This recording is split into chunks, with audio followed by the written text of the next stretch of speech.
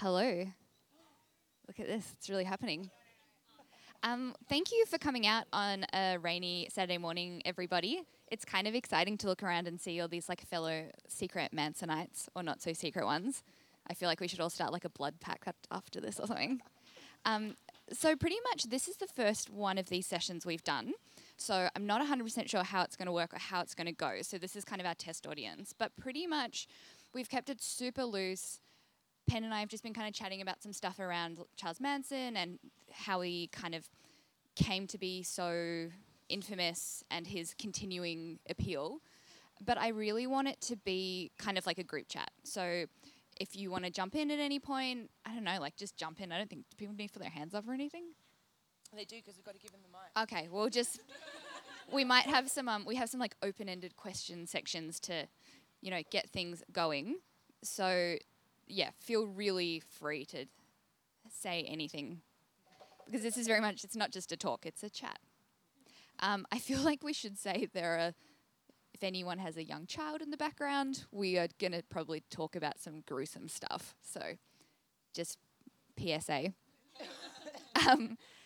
So when we originally were going to do this talk, Pen and I had a coffee and we were really thinking about like, oh, okay, well, we can talk about the sort of rise of Charles Manson, his kind of relationship with culture in the 60s, and then also, this enduring appeal and what he means today. But we wanted to just take a minute to, I suppose, go off track a little bit. When Donald Trump was announced president-elect this week, the first text message I got was actually from Jesse French. Same.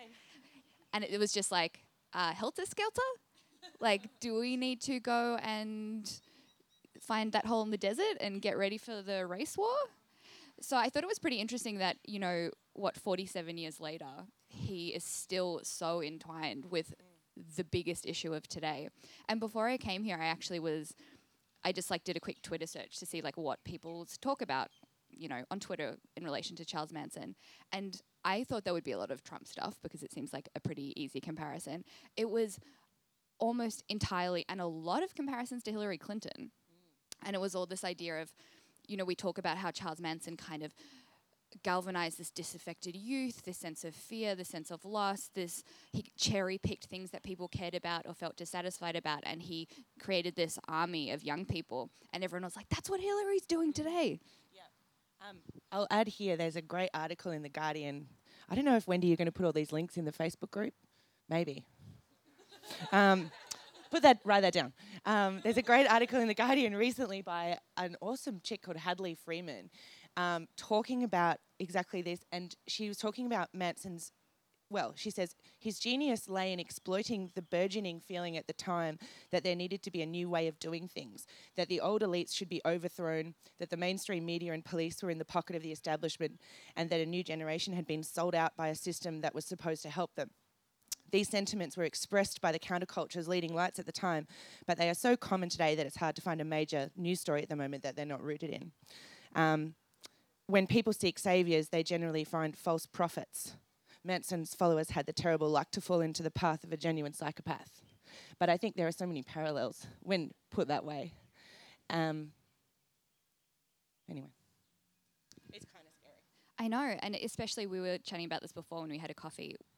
There is this sense that, so much of the media today, this week has been focusing on this idea that the mainstream media is actually so disconnected to what people think and what people feel and what people are really afraid of. And the reality is moving right back to 1969, well, even before that, to the beginning of the 60s, this is what started this disconnect between youth culture and the mainstream media in the 60s. It's that, kids were terrified, kids were frightened, kids felt their parents didn't understand them, they didn't understand this, new world that was being created, and all this stuff was churning inside them, and then they were going to the movies and watching Doris Day movies, and they didn't see themselves projected in, on the screen, in music, on TV, on the radio. So it created this sense of, fear and paranoia. And it's what's happening today, but the thing is, instead of galvanizing 19-year-olds to move away from their hometown, we've seen this thing where it's kind of galvanized our parents and all their secret hidden fears. So, happy Saturday, guys. Great start to the weekend. But maybe we should move. I should say, in relation to the election, a BuzzFeed journalist actually wrote to Charles Manson, and I don't know what the motivation of the journalist was. Maybe they were thinking along these lines. Maybe they weren't. But Charles Manson wrote back, and I tried to transcribe the letter this morning so I could understand it. But the part of it that, I mean, you can read a lot into it, but the part of it that makes me think he's kind of, I don't know, thinking through it, is he says, think to find out who you think your leader may be. The USA of America is a bad ball game. World lies. I don't know what that means, but I like the idea that he's perhaps seeing a parallel or an opportunity for someone like him in the present, as he might have seen it in the 60s. Yeah, totally. And I mean, even in that letter, also credit to BuzzFeed, that you should look up that letter if you can find it. It's pretty insane. He did all these crazy illustrations through it. It's sort of beautiful. And I was like, people give shit to BuzzFeed, but that is like A-grade BuzzFeed, like news journalism. Like, I will, just being like, how can we make this clickbait, but also amazing? I will click on that until I die. But I mean, the sense that he did kind of, you never really know if he does know what's going on or not. And I mean, that's something that we're still debating today, this idea, was he a sociopath? Did he really think he was? I mean, he didn't even think he was the second coming of God. In one of the trials, he said, I invented God. Imagine having that confidence. Just think about that next time, you need to make a speech or something. But also this kind of constant question about how much he really knew what was going on and how conscious he was. So maybe we can travel back in time to, when did he get out of jail? In kind of 67. And I mean, 67, that was the summer of love. That's when it really, I think we think of it as this really ideal time, but it was interesting. I was watching this documentary about Haight-Ashbury this morning, actually, and they were saying we have this really dreamy idea of 1967, all these hippies were coming to town. It was so amazing. But I mean, long before Charles Manson got to San Francisco in 1967, things had well and truly curdled. The drug culture had kind of changed from LSD and pot to speed and heroin, and they'd also been attracting all these kind of false prophets and these people who had worked out that they had all these young, vulnerable people that they could come and kind of sell these lies to. Can I intervene? I feel like I, in this conversation, can be the advocate for Satanism. I am obsessed with Satanism, and I think it's worth noting that at that time, Satanism was in the public consciousness. It was part of the counterculture in a way that wasn't. I mean, they were freaky, but they were also hanging out with celebrities, and yes, it was pre the 70s Satanic Panic. I feel like any parallels that we can try and draw between now and then, and if we can draw them, show us that Satanism is and was kind of potentially super relevant and really useful as a set of beliefs at that time. It was, I mean, so we're talking about, it started with Crowley, and then Anton LaVey kind of came up and became a little kind of prophet of Crowley's. And that Satanism was, and still is, kind of all about man as a god, and the idea that you have to reject this dichotomy between good and evil. People who try to suppress the evil side of themselves are ignoring half of their humanity. So to be a Satanist is to explore and accept impulses that are bad, and also the godly kind of side of yourself, and sort of reconcile that with life. It's very grounded in the now, and it thinks of human beings as just another animal, and is therefore very ecological in its view. And I think it was a really kind of holistic, useful way of thinking about the world. the interesting thing is that the same things that made Satanism thrive and made it appealing to people at that time were the things that made Manson appealing. So they're connected. And people think that Manson was a Satanist. He wasn't really. Manson just capitalized, I think, on this need for a logic. And the logic he learned about in prison what drew on Satanism and on Scientology. And I don't like to say that he's a Satanist because I think the Satanists are onto something. I'm really interested in the two religions that he drew on when he was in prison from 61 to 67. He, in interviews, has said that he was very interested in the Process Church of the Final Judgment. Does anyone know about them? Fascinating. And also Scientology. Those were the two things that he kind of studied up on and built his worldview around in order to gather followers. If you're interested in the Process Church, you can find them today. They started out as an offshoot of Scientology in London. Two disaffected Scientologists started it. And it was a kind of offshoot of Satanism in that they believed in these kind of the human as God levels of humanness that were both indulgent and bad and like transcendent and good, and reconciling that. They had one of the best magazines that was ever published in terms of graphic design. They released a magazine every week and they would distribute it on street corners. It was called The Process. And you can look it up. It was there's a book out through Feral House called Propaganda and the Holy Writ of the Process Church of the Final Judgment.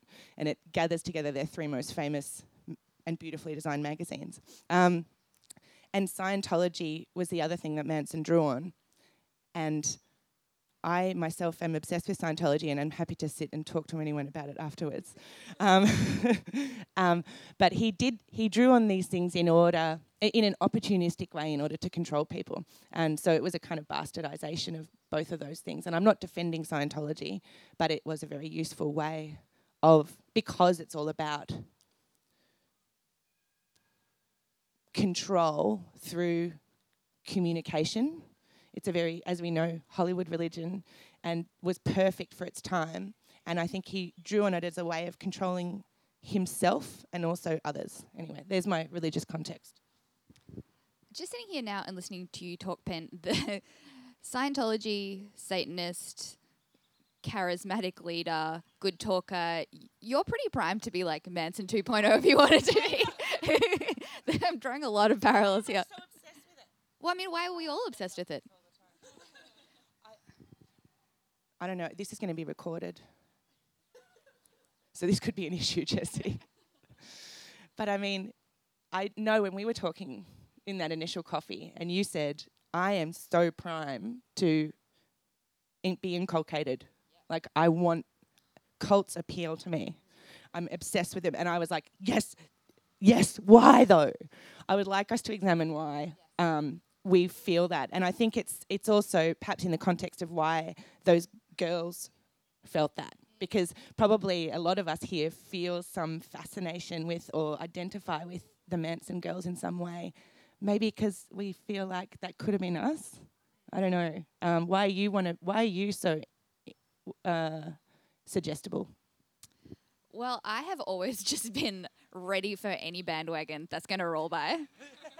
I am vegan, juice, raw, like Justin Bieber, short cropped flares. Like, I'm ready for any of it. That's great for a career in fashion. Yeah. I'll be sold to and I will sell. I wonder whether maybe, I don't know for everyone else, but for me, like, my cultural traditions have been so watered down since my family came to Australia. And so my version of, like, the way that we gather and the way that we find meaning and what it is that creates, you know, what I care about is dissolved. And so the idea of having, like, going to a cult and just being told what to care about is, like, a bit deeply appealing because everything means nothing. So, you know, that could be nice. Well, this is... Now I'm like Oprah, like, wandering around the audience. You get a cut. But I think that's also this thing about the loss of our generation with religion as well. And we don't have this like compass or this community or this thing to believe in. And I mean, even when we first started talking about this, I was like, you can see parallels between this cult, rise that was in the 60s and 70s. And I joke about wellness and stuff, but we are obsessed with these lifestyles now. It is a cult. It doesn't have a leader, does it? Are there? Gwyneth Paltrow? Yeah. So it's cool. But even like the concept of a lifestyle is like a relatively new concept. Like it's a marketing term, but it's like created in like it's funny that people talk about having a lifestyle rather than like a life. Yeah. Like Yeah. Well, does anyone else want to jump in and kind of talk about maybe from their personal point of view, maybe it's why you found Manson appealing, why you find cults appealing, why you find any of this stuff filling some huge empty void inside you? Here we go. I find it really interesting that utopian ideas always end up being like hell. My grandparents were communists, and growing up, the idea of communism was always so idyllic, and it was only when I kind of came into primary school and kind of learnt more about communism and how it all turns to shit and why it doesn't happen. And I think that cults end up being the same thing, and maybe all good things turn bad for humans. Like we have a pattern of kind of doing this thing, and why can't we do these utopian things that kind of sound good but then always crumble? Yeah. It's a strange idea. Can I read you something? Please do. There was an article recent, and what you've tapped into, Jess, is what I constantly think about, which is why is, I have a natural suspicion of religion for the same reasons, right? And the only religion that's ever appealed to me is Satanism, because I feel as though it's immune to that kind of utopian decline, because it's not utopian. It's realistic, it's real, or as some of them would say, it's the eternal now. Like Manson, or you in it have no status. There was an interview that I implore you all to look up. One amazing journalist from IO9, now defunct, I think, who RIP, but you can still access it, discovered that on the current day Church of Satan's website, there's a list of movies recommended by the Church of Satan. And they emailed the current head of the church, who's not Anton LaVey anymore. He's a very thoughtful, philosophical man who has dialed back a lot of the kind of dramatic costuming that that characterised Satanism. And in fact, John Waters criticised that. He was like, you can't be you can't have an impact in a cloak. No one is going to be afraid of you. Anyway, John Waters has a lot of fashion angles on it. But the leader of the church is so thoughtful, and in the way he explores Satanism as a philosophy through this filmic, and because the films aren't all like Rosemary's Baby, they're like Charlie and the Chocolate Factory, Pennies from Heaven starring Christopher Walken, like all this stuff that you're like, what? How is that satanic? And this list actually reveals what Satanism is in its like kind of holistic form. And his summary of it, he says, Satanism is an atheist philosophy using Satan as a symbol of pride, liberty, and individualism. Those of us, since the universe is indifferent to us, we Satanists choose to establish our own subjective hierarchy of values with ourselves as highest among them. Thus, atheism moves to what I call itheism, where we are each our own gods. We accept the full range of human emotions as healthy, from love to hate, noting both of those are uncommon extremes. How healthy is that? Like, the dude is onto it. And they still have a sense of kind of self-regulation. It's not like a seeking of like chaos and violence. It's like, he says, Satanists employ ritual not as worship, but as a form of self-psychotherapy to rid ourselves of any emotions hindering our intelligently moderated pursuit of pleasures. This makes for an Epicurean lifestyle, indulgence, not compulsion, being a prime dictate. And please.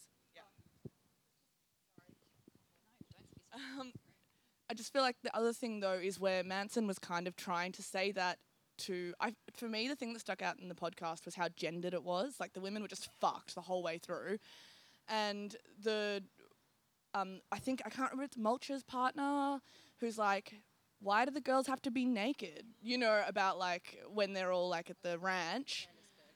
Yeah, and that to me was like, it's that exact same thing where it's like dictating to tell a woman how to be empowered is, I think, something that's super relevant still, where it's like, this is how you can be, you know, in charge. Talking about how like the rise of the pill and like just the whole like free love movement was about like essentially women just being accessible to fucking all the time. Yeah. Like it was like, yeah. Yeah, and just like a huge part of all of that power struggle is like telling women how they can experience being their best selves. Yeah. So it wasn't real utopia for us. No. I was listening to this podcast this morning. It was one of the interviews on. Do you guys listen to Crybabies? No. Well, you should. It's my number one podcast, other than this one. And they were chatting to a girl who grew up in a commune, and she was saying it was really interesting because her dad started it, but she was like, from the outside, it's like a girl becoming a teenager in this community. She was like, I just started thinking about it. It was like my dad's den. Like it was his mates lived in our backyard, and they like, you know, searched for freedom and expression and all these things, and the women just made spaghetti and cleaned up afterwards. And I mean, it is something that we just come back to, like, in all these ideas of wellness and like this new utopia, girls are still just clearing the dishes. True that. Kill all men. Except you guys. Not a solution. But this kind of brings me back to the other thing. I'm always really interested when we talk about Manson, where, you know, individual kind of interest and obsession lies. Like, is it Manson? Is it the murders? Is it the intersection with Hollywood? Is it the role he played in, you know, fulfilling this sense of loss of culture or religion? But, I mean, look on Instagram. Look on my Instagram. Look at me at Halloween. Like, there's so much of this is this obsession with the girls themselves. And I would really like to, like, just chat a little bit about, you know, what is it about these women that are almost have become a different kind of cultural icon and a much more sympathetic and fashionable and kind of whitewashed one? You mentioned John Waters before, and I thought it was really interesting at the end when he's talking about his like obsession and his fascination with these Manson girls, because he makes this, you know, he's talking about like these girls, like he's like, I could imagine these girls, like, you know, what if they were with me, and instead of, you know, the same girls, like, they just happened to end up with Charlie Manson, but they could have ended up with John Waters and gone and made films. And he's talking about, it's like, I could see these parallels, and it's like, I just found it really interesting. I think that, like, why so many of us identify with these women, it's like, so, like, confused, and it's like, anyone, if you give me some kind of direction, whether it's John Waters going around and taking acid and making really cool films, or Charlie Manson and running off into the desert and trying to look for the hole, I think that's something that we can really identify with, that kind of, that desire to be taken on a ride.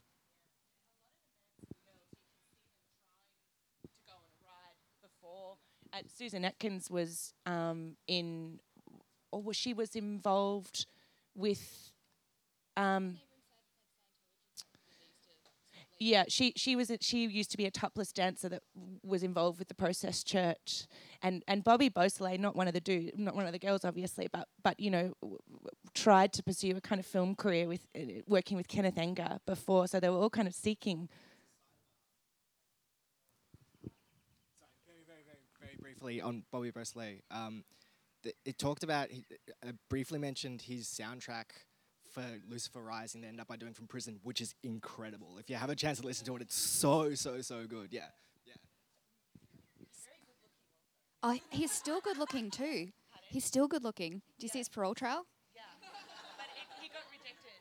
I know, he's like a member of the Aryan Brotherhood now too. He's actually the only one that didn't, other than Charles Manson, who's kind of still a really bad guy. Can I say, I am talking about John Waters. In that chapter, he wrote about Leslie Van Houten in Role Models. I don't know if anyone's read Role Models. He's very good friends with her, obviously, and has been campaigning for her parole for many years, unsuccessfully. She recently had how many paroles rejected now? 20th parole appeal rejected this year. And what I found so interesting in that chapter, and that's too long, you know, like it's too long, the chapter, but his contention is Manson isn't interesting. The people around Manson are the ones that are interesting, and being able to explore kind of your depths of empathy enough to relate to Leslie Van Houten and realise that you are her, you know. And I think I find that I love going down those paths, and I think the question of how evil or not evil could I be is one maybe we don't ask ourselves enough. I was totally sold by John Waters' chapter on Leslie Van Houten, and I Google her all the time, and I'm just so sad that she's not out of prison. And if you just think, I mean, she is stuck in that system now. No Californian governor is ever going to be the governor who granted her parole. She's in there now. But I honestly, I don't know, you can strike me down if you wish, but I honestly feel, imagine what it was like for her. You know, like she was doused in LSD. You know, she had already come from a terrible family situation, even if it was middle class. She'd had this kind of forced, kind of late-term abortion and a falling out with her mother, and then tried to go and join some group that would accept her. Yeah, the divorce, and then, and I think when she says, she rightly says, and in the recent parole hearing, she said, if he had told me to murder a baby, I would have done that. And she's just telling the truth. I mean, I don't know, why can't we kind of see the nuance of that? It seems as though the justice system can't do that. I don't know.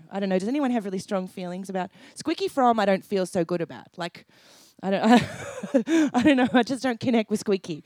I think Squeaky and Susan Atkins, to me, were the closest. I mean, Manson is a black hole, and you know, he's just your fears and everything that keeps you awake at night. Whereas Leslie Van Houten, I'm the same as you. I mean, it's crazy to say, she's my favorite Manson girl. Like, I read interviews with her. I was looking at her this morning, and there was this interview with her. You know, she's in her 60s now or 70s. Like, she looked great. I was literally like, oh my God, Leslie Van Houten's still such a babe. She's the only one who was like, never turned religion. She never tried to excuse herself. She was like, I was just cooked and I've made the best life for myself in prison. You know, she's the one who's the mirror to ourselves. Yeah. But I think it's also really interesting, this idea of, it's like these girls are these projections of our fears, but also kind of like this sense of loss and obsession that we still see everywhere today. I mean, like, listen to a Lana Del Rey album. Like, there are so many parallels between this kind of sense of like, it's. What are you saying? Well, I mean, the sense that we're all these girls because we're so drawn to the sense of like confused, lost womanhood. And, you know, you talk about this idea that you don't know what it means to be a young woman anymore. You don't know where you belong. And I mean, there is such like a universal fear and like sense of like insecurity between so many of us, which tie us to old Leslie. Yes. Does anyone else want to talk about Manson girls? You can write to Leslie. Yeah. John Waters provides her mailing address in Role Models. Yeah. But I mean, there's even... The thing is, I feel like I vacillate between relating to Leslie and feeling this deep empathy for her and asking why the justice system isn't able to explore that or act on it. But I also feel a kind of like, I think there's a Manson side to me too. Like maybe I'm, you know, like I don't know. I feel like I'm very drawn to his sureness of himself. I feel like, I don't know, I don't feel stuck in a female view of the situation. Like I think, I remember like the first time I rode a motorbike, I was like, oh my God, that's what it feels like to be a dude. You know, like it was like totally intoxicating. I felt like I had a penis. That's a terribly anti-feminist thing to say, but that's how I felt. And I get a really similar kind of sense of like I don't know, confidence by proxy when I listen to Charles Manson talk. I don't know. He's very convincing. I don't know. Misogyny like so deeply ingrained into us that we're like, sick, I've got a dick, that means I'm empowered and I'm strong. Like, because I so relate to that where I'm like, fuck, yeah, I feel so ballsy right now. And I'm like, what the fuck does that mean? Like, yeah, but it's, I think, a true experience, and it's really conflicting between the part of you that is a feminist and wants to, and like, see yourself as the empowered and to not have to relate it to something that's really masculine in order to find that. But I definitely, you know, have that self-loathing ingrained in me too. I know that it's deeply wrong. I do. There's a really great speech he gives. You can look it up on YouTube, and this is like in the 70s. And he's got this rant about, and he just says, I don't want to take my time going to work. I got a motorcycle and a sleeping bag. He's like, and 10 or 15 girls. What the hell would I want to go off and work for? Work for what? Money? I got all the money in the world. I'm the king, man. I run the underworld, guy. I decide who does what and where they do it at. What? Am I going to run around and act like I'm some teeny bopper somewhere for someone else's money? I make the money, man. I roll the nickels. The game's mine. I deal the cards. And I'm like, fuck. I need to say that in the mirror every morning. Yeah, that's so true. I don't know. Maybe this is my inner post-murders Leslie speaking. I just hear that and I'm just like, what are you saying, mate? Like, that is just buzzwords.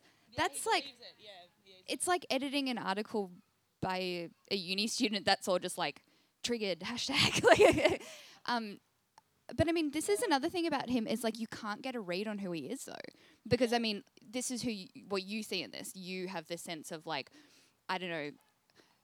You want to feel empowered. You want to feel powerful. You want to by whatever means. bask in his like reflected glow or whatever. But then you also have this thing. We were chatting before. I was watching an interview with, I can't remember which one of the girls it was. It was one of the early joiners who was talking about the first time she met him, and she went to a party. And he was there and he was playing guitar and it was like by the beach in LA and they were smoking weed. And then they ended up having sex that night and she was saying, I never felt so connected to someone. I cried the whole time. I'd never been told I was beautiful before. He like held my face in his hands and he saw me for the first time.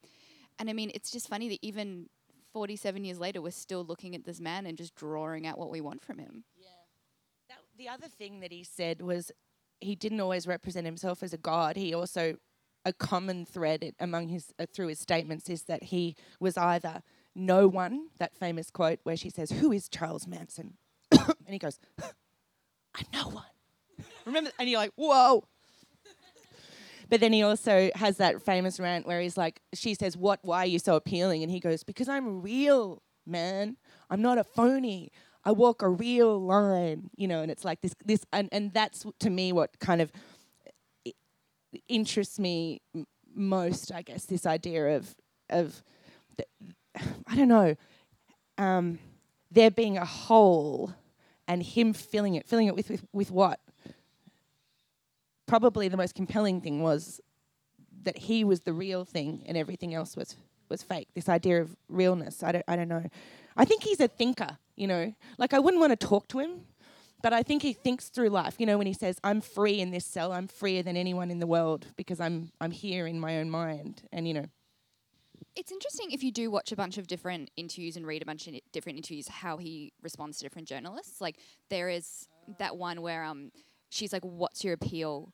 And I think he says, like, I'm wholly original. Like, I don't perform. And he's, like, going crazy. And he's like, yeah, and the journalist is like, you're doing it right now. What are you talking about? Yeah, she totally says that. But there's this other, Rolling Stone is obsessed with him. Talk about, like, this obsession with masculinity. I mean, you could do another podcast about, like, Rolling Stone's obsession with Charles Manson.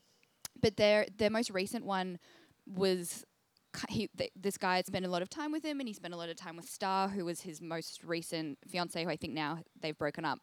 But he is talking to Charles Manson, and he says, you know, like, what's the appeal of you? And he leans across the table and he kind of rubs his arm, and he's talking about, you know, the orgies on Spawn Ranch. And he was like, this is what it felt like. It was like, you just go with it. It's just this. Don't think, just move. And he says, like, in this moment, he's like, that did feel good. And I kind of could see how it was going, like, how you can just get drawn into this man. But I mean, even in that moment, like, he was appealing to his sense of sex and his, like, sense of sexual freedom. Yeah. I think the truth is he is a psychopath like in a clinical sense, and that all these prismatic views we have of him are actually just reflections of his ability to sort of morph in line with people's desires. Like he was to them what he needed to be in order to control them, which is what psychopaths do. Maybe this is the century of the psychopath.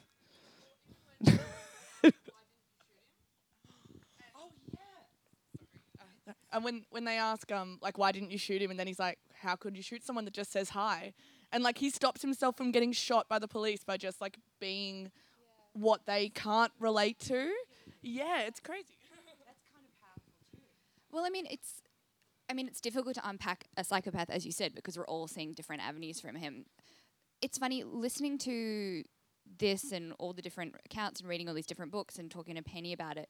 The one thing that keeps coming out, and I don't know if this is his fundamental truth, the only thing maybe that is consistent with him or that he believes, or it's the fundamental truth that he sees in all of us and pulls out every single time, is he's always like, I'm true, I tell it like it is, I'm not a liar. And I mean, that came out of, he is such a product of the system. Like, again, that's like a whole other conversation about how he was created through the prison system. That he says, you know, I never had a family, I never knew where to belong, I never had a place. And I mean, he tried to stay in prison. He was getting 10 years for forged checks because he was breaking parole. Like, he was trying to get back in there. But he said, until I went to prison, you know, that was the first time I kind of had like rules to life. And it was this idea, you didn't lie in prison. If you lie, you got beat up by a guard. If you lie, someone found out about you. And I mean, again, it's this idea of like the truth is the religion. So even though he was lying to everyone, he was tapping into this like universal like obsession that we just want to hear it straight. And I mean, that's what Trump was saying. I was talking to a friend the other day about we're talking about just ex-boyfriends, and when there are times, and ex-girlfriends too, I'm aware of making this super gendered. When you feel bad about yourself, and that you often attract people who kind of like tell it like it is and give it to you straight, and you kind of feed off this almost like brutal negativity because it feels refreshing. Yeah, wow. I mean, I think all religions to some degree are presenting the truth. I'm interested in, I mean, his search for the truth was shaped by jail, and I really relate to that, the idea that it's very clear what the truth is in jail. Like, it's like, you know, and, but I also, I'm kind of more interested in the things he drew on in order to kind of get that message across. Like, I think the parallels with Scientology I'm obsessed with, because Scientology is also about saying it's about saying the exact thing. It's about being able to communicate so powerfully that you can control ashtrays with your voice. Well, that's what they believe Tom Cruise can do, operating Thetan Level 8. Like, the heart of their religion is communication, not a god. And yeah, I feel like, I don't know if this book exists, but in this kind of, if the heart of Charles Manson's appeal was telling it like it is, and this is the only guy that's going to tell me the truth and the only guy that knows the truth, I would love some sort of analysis about how he, or what he employed in it to have that effect on others. Like, I don't know. I don't want to talk too much about Scientology because it makes me very paranoid. Like, if this is going to be recorded and stuff, and no one mentioned my full name. But I can see how I'm sort of super interested in between Scientology as a kind of Hollywood religion, as maybe the religion of the 20th century. That's the century of the celebrity. I mean, Charles Manson understood what celebrity was. As you say, he was the first kind of media villain, and a villain who understood and was driven by fame and understood how to manipulate the media to that end. And I would love someone to have, not the nuts, but to write a book about in what ways he used Scientology to get that across, and also maybe the aspects of Satanism that he used to get that across. I don't know. I guess it's this hollow center with Charles Manson. You can't figure out what the experience was or who he was, but I'm just interested in maybe the things you can pin down. Yeah. Like the idea of being able to control people with words is actually what Scientology does. Maybe I need to go back and watch the videos and see if anyone wants to explore this. Scientology do have a YouTube channel in which you can kind of get their advice on how to communicate and control others through your words. And then you could, anyway, I don't know. How to win friends and influence people. How he says Dale Carnegie was like a massive influence on him because he read it in jail, and that makes so much sense.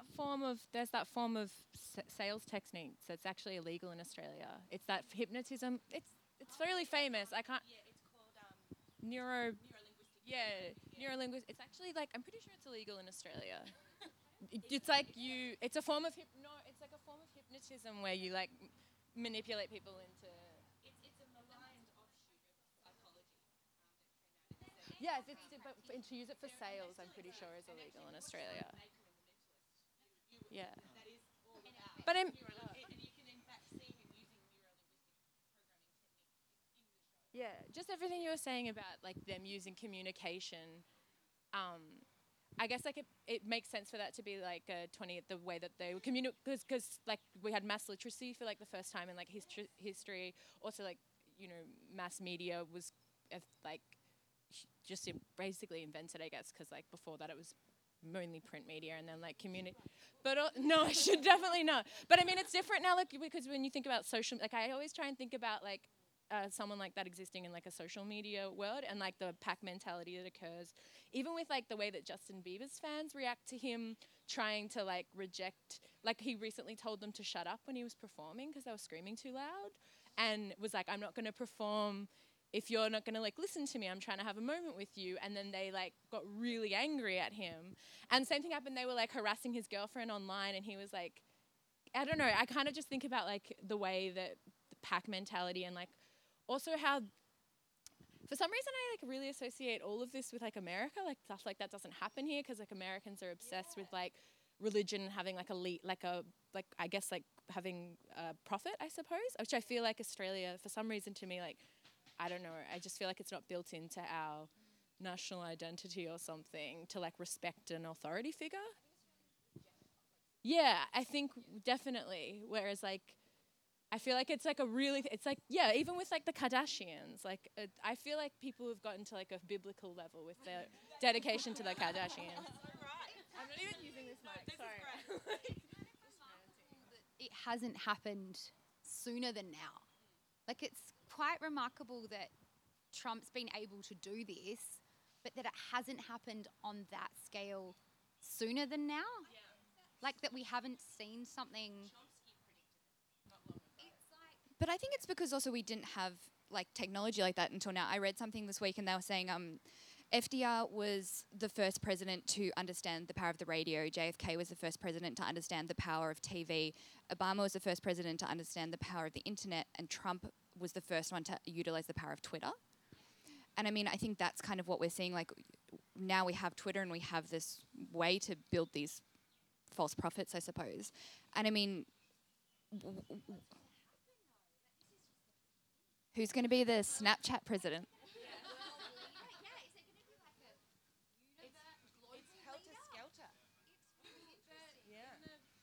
There's that documentary Super Normalization by Adam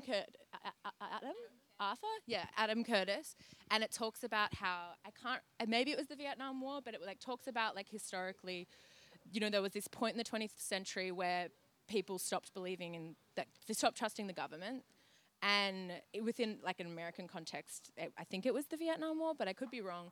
So it was like people stopped trusting the government, and then essentially presidents stopped kind of presenting this idea that they could change the world, and presidents became more of like a business manager that just needed to control public perception, and people needed to believe that they were happy and that they were living a good life, because that's like, as long as they believed that they were living a good life, that's all that mattered. And like Reagan's era, they actually like had a department called like the Public Perceptions Department or something. And yeah, I just feel like this whole campaign, because it was like, I saw this statistic that like they spoke about Hillary's emails like 4 or 5 more times more than they did actually about actual policy.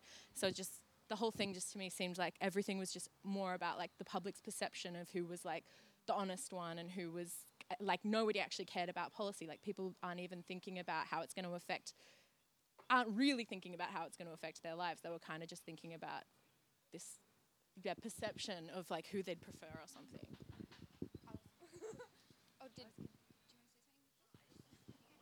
Terrifying. I was just going to say the interesting thing that comes up in parallel between this Trump stuff and this stuff is this idea that people with a better understanding of how we're affected by communication have always been able to use communication against us, like classic propaganda forever and ever and ever. Like, it's interesting to think about how, I don't know, I'm curious about how or whether we're able to sort of use imagination about some of these things to generate self-defense in the face of some of this stuff. Can I add to that? I was reading something just to underpin this kind of context we're in. And, you know, we're talking about Manson, and it's interesting because it's a very similar context. And we're talking about false prophets for the same reason, right? And Washington said when he was critiquing how badly or well the setup was going to go, said the alternate domination of one faction over another, sharpened by the spirit of revenge natural to party dissension, is itself a frightful despotism. But this leads at length to a more formal and permanent despotism. The disorders and miseries which result gradually incline the minds of men to seek security and repose in the absolute power of an individual. And sooner or later, the chief of some prevailing faction, more able or more fortunate than his competitors, turns this disposition to the purposes of his own elevation on the ruins of public liberty. And I think that's a nice underpinning, and what you're suggesting is that they do so in this media age by understanding media better than we do, or are able to anticipate it. And what you're asking is what form of opposition might rise up? And I don't know the answer to that.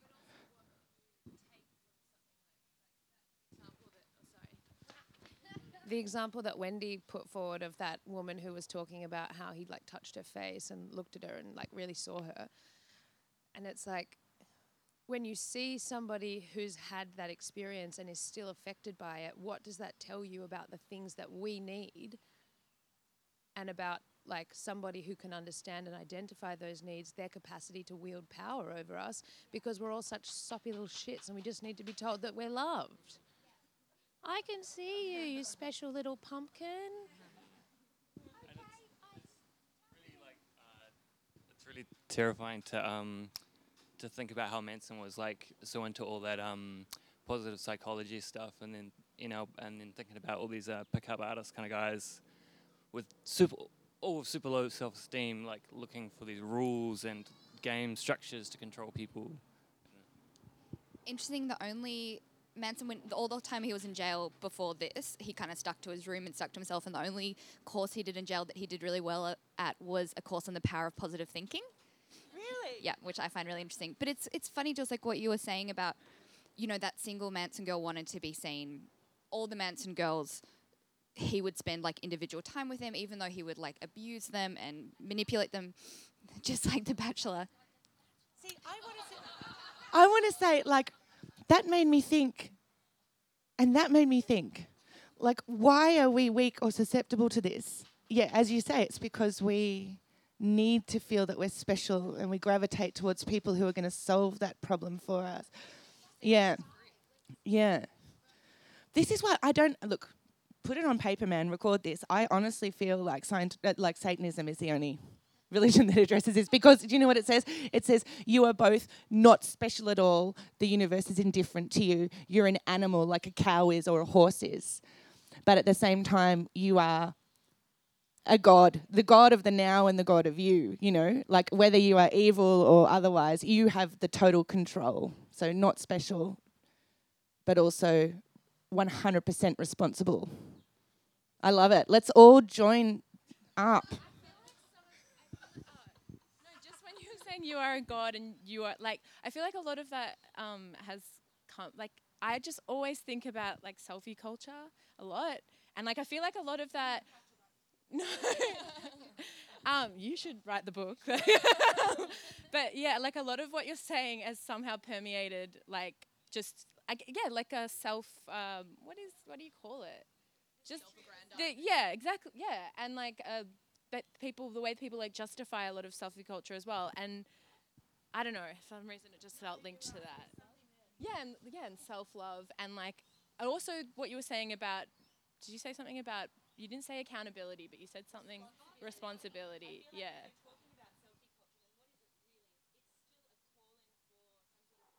Yeah, well, it's also people like being in control of what, like they're putting themselves out because they don't see themselves reflected in the media or whatever. So.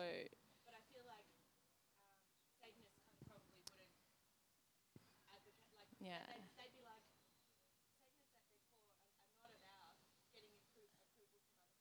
Yeah. Things that existing. Yeah. Well, I mean, that comes back into it as well, though, because it's like the way that regular people like broadcast their lives, like are living in like the now, and that they're constantly like broadcasting their lives, and. Yeah, don't they do? There's another, I keep on bringing up this Adam Curtis, but there's another documentary, I can't remember the name, where he talks about Sigmund Freud's nephew who, Century of the Self, where he moves to New York and like invents PR essentially and like transferred to the Western society from a needs-based society to a wants-based society. And I feel like a lot of that comes down to it because like in the 60s, there's all these upheaval, but also it's because for the first time people are like thinking, well not the first time, but people are really thinking about, you know, they want to be famous, they want to be appreciated for all these like talents rather than just like I've got to get a job and feed my family and like, you know, things like you need to survive. It became like, well, I need to fulfill my wants in order to survive. And I feel like we're living in like the most intense form of that now with like, I don't know, with juices and all of the self-love kind of culture that we have where it's all about you satisfying these wants. Yeah, and also like work. You're supposed to find a job that's like creatively, you know, as in like, That's like us that are sitting here. It's like creatively, responsive to what you believe in and has a good culture and the hours suit your needs and this and that. And it's like, that's a pretty hard little spec to find. But also it means you end up working like all the time. Like, Yeah. anyway. Sorry, I feel like this has gone into all these other areas.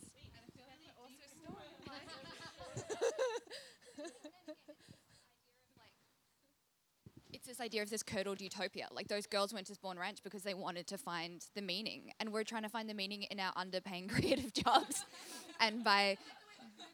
Big tech companies like present this idea of like this utopian working space where they've got like foosball tables and beanbags and all this stuff. But also people now are like living, like they have like apartments there now. It's like you live on campus because they want you to be working like all the time. Yeah. You guys, the man is Charles Manson. Capitalism is Charles Manson. It does feel like a lot of like responsibility is like a big factor here across all of this. Like the people. Yeah, it's like the Satan. You know, if you're going to be evil, take responsibility for it. Like, and taking responsibility for that evil. I think people taking responsibility is attractive because we all are like, you know, like, I don't know, like who's the media? Who's responsible? Yeah. Or even like, you think about torture and mass murders, you know, done by the government, and they're just like, we didn't realize there was civilian casualties, you know, like, and it's like, or if you took responsibility for it, for shooting a young kid that doesn't have a gun, you know, all this stuff, it's like responsibility's been taken away. I feel like in response to what Julia said and what you've said about, oh, that's weird. Okay. That this whole, I guess I'm asking if you're putting forward a kind of responsibility at an individual level as being a solution to this kind of search for gods or search for meaning or following of Trump or Manson. Maybe the only defense, you've asked for a defense, maybe the only defense is to notice when we're being appealed to at the ego level, you know, like, and I just, or when that need for approval is kind of driving us, or a need to belong to something bigger is driving us. You know, when we outsource our sense of personal responsibility to a larger group, maybe we're heading from, maybe that's our responsibility. And I think it strikes me that the way that Scientology asks or enables you to control people through language is very much about making the communication about them. That's like central to Scientology. So they would say never send an email unless it contains an action for the other person. So don't have any interaction that has any stakes that doesn't contain an action for the other person. So never start an interaction or write an email if you just want to talk about how you feel or how they feel. And if you think about it, think about how you read email. All you do is you just scan it for, what the fuck do I have to do? What date? I don't even give a shit. You know, we interpret and hear all communication spoken and written through that lens of, how is this about me? You know, and maybe we just have to be conscious of that kind of meanness and maybe fighting it, you know? I don't know. Just one thing on that. There's I think the way you become defensive to things like this is kind of understanding and recognizing when they're happening. So when you talk about that idea of being like controlling people through language by managing, like by essentially speaking to them in ways that give them ways to respond because it makes them feel comfortable and whatever, like that's really great. But we all need to kind of, it's like our defense will be when we recognize that we have those needs. It's like it's kind of like the thing with the Trump situation. Like the problem with the world is not Donald Trump. The problem with the world is illustrated to us through the pustule that just came out of us, which is Donald Trump. And like once we sort of start but once you recognize, like once you start seeing the things that caused the Donald Trumpness, and once you start seeing what appealed to people, like this guy was saying the other day that when he was in America in July, he met 50-50 Trump supporters and Clinton supporters, but the difference was that the Trump people were fucking passionate, and then when it came down to action on a day when you don't have to there's no compulsory voting, it's going to be the people who are passionate. It's like we have to look at these things and start understanding what our needs are, what our desires are, what our passions are, what make us active, what make us like do nothing, and just start working kind of with a better understanding of what the fuck we are. I think is like Manson, like we're talking about how he's all about like being real and being straight, and it's like I feel like we're so often drawn to that because of that. It's like, and it comes back to taking responsibility for what your actions, and it's like, to be honest about what you want and to take responsibility for what it is that you need, it's so appealing in someone. And I think for a lot of people so appealing to about Trump was that he was like, I'm not a politician, I'm not going to lie, I'm not full of bullshit like all these other people. Yeah. And people want that, which is the same as Manson. Yeah. I haven't read the news or gone on social media for 48 hours. And that was my taking responsibility, like going, I could have been like, I'm going to read every little thing I can but it was just like that was the only way I could get control, was just to like not connect with it, which feels really good. I feel really good because I haven't read anything. I haven't seen anything. So I'm just like, it's a sunny day. Meanwhile, people are, I don't fucking know, but until and I was like, I'll go to the cafe and read the paper. Oh, no, I won't, because I'm not doing that anymore. And it's just like, if you don't, I don't know, I feel like I'm taking responsibility for my personal way. For my mental health, which I had, pre that Trump getting in, I was digesting full news articles before sleep and stuff every night. Side of ourselves, what's evil about ourselves, what's intolerant about ourselves. We don't spend any time doing that. And I reckon that's partly what makes me magnetically obsessed when I consider an evil force like Manson, and the parts of it I'm interested in are, how am I like Leslie? You know, why don't we think through the parts of us that are base and driven by these sorts of, because then we would understand one another better. Maybe we have to stop being on this kind of, yeah, because it ain't. And the thing is, we're way worse than we think, and we're way more in the moment than we think we are. Like there's no through line. We're just chaotic beings that are just as bad as Charles Manson and just as good as someone else. Well, on that note, well, it's after 12 now, so we should start thinking about wrapping up. But I mean, I feel like, Pen, you kind of just nailed it. Like, we started this conversation being like, why are we still so obsessed with Charles Manson? And I mean, it's because firstly, he's a complete metaphor for the world right now. But I mean, it's also like, it's hard to look at yourself and examine your own evil, but it's a lot easier to sit around with a bunch of people in a park and discuss the evil of a man 50 years ago and, draw your own parallels. So we're going to start wrapping up. Does anyone else have something that they want to add, or like a question they want to throw out to the group? Or when's the next meet? It's in, oh, that's a good idea. It's in a month. I don't have the date written down, but I will. Oh, French, do you know what the next one is? I think the next one, changing direction, is going to be about Gilmore Girls, which I feel like people will be interested in. I was kind of floating the idea of maybe doing the third one about Kenneth Anger, because I feel like we can kind of. Could we show Lucifer Rising? I mean, I would. I don't know. Just bring an iPad, pass it around. Yeah, I mean, I'm sure we could do something like that. I mean, also if we could share clips on Facebook pages and stuff. Because at first I was like, maybe this is too dark. But I feel like maybe in 2016 we need a bit of darkness. Let's go dark. I think people want it. Okay, that's the Gilmore Girls one, not the Lucifer Rising one. Don't get them confused. Sorry to ask a technologically illiterate question, but if I post links to the various articles I've mentioned and stuff in the event, will that like disappear after tomorrow, like when the event's over? I don't really understand how to. But then all the Gilmore Girls people will be like, why is there post about Satan? Unless you might just have to post them and we'll just make an effort to check it out. I'll post them today. I've been making a few notes of stuff we've mentioned, but like we've mentioned heaps of really good documentaries, really good articles we've read this week, supporting stuff. Like chuck it all on the Facebook page. Let's like keep the convo going, guys. All right. Awesome. Well, Thank you so much. thank you for being the first ones. Well done. Thank you. Great book. Yeah, this was exactly what I wanted it to be.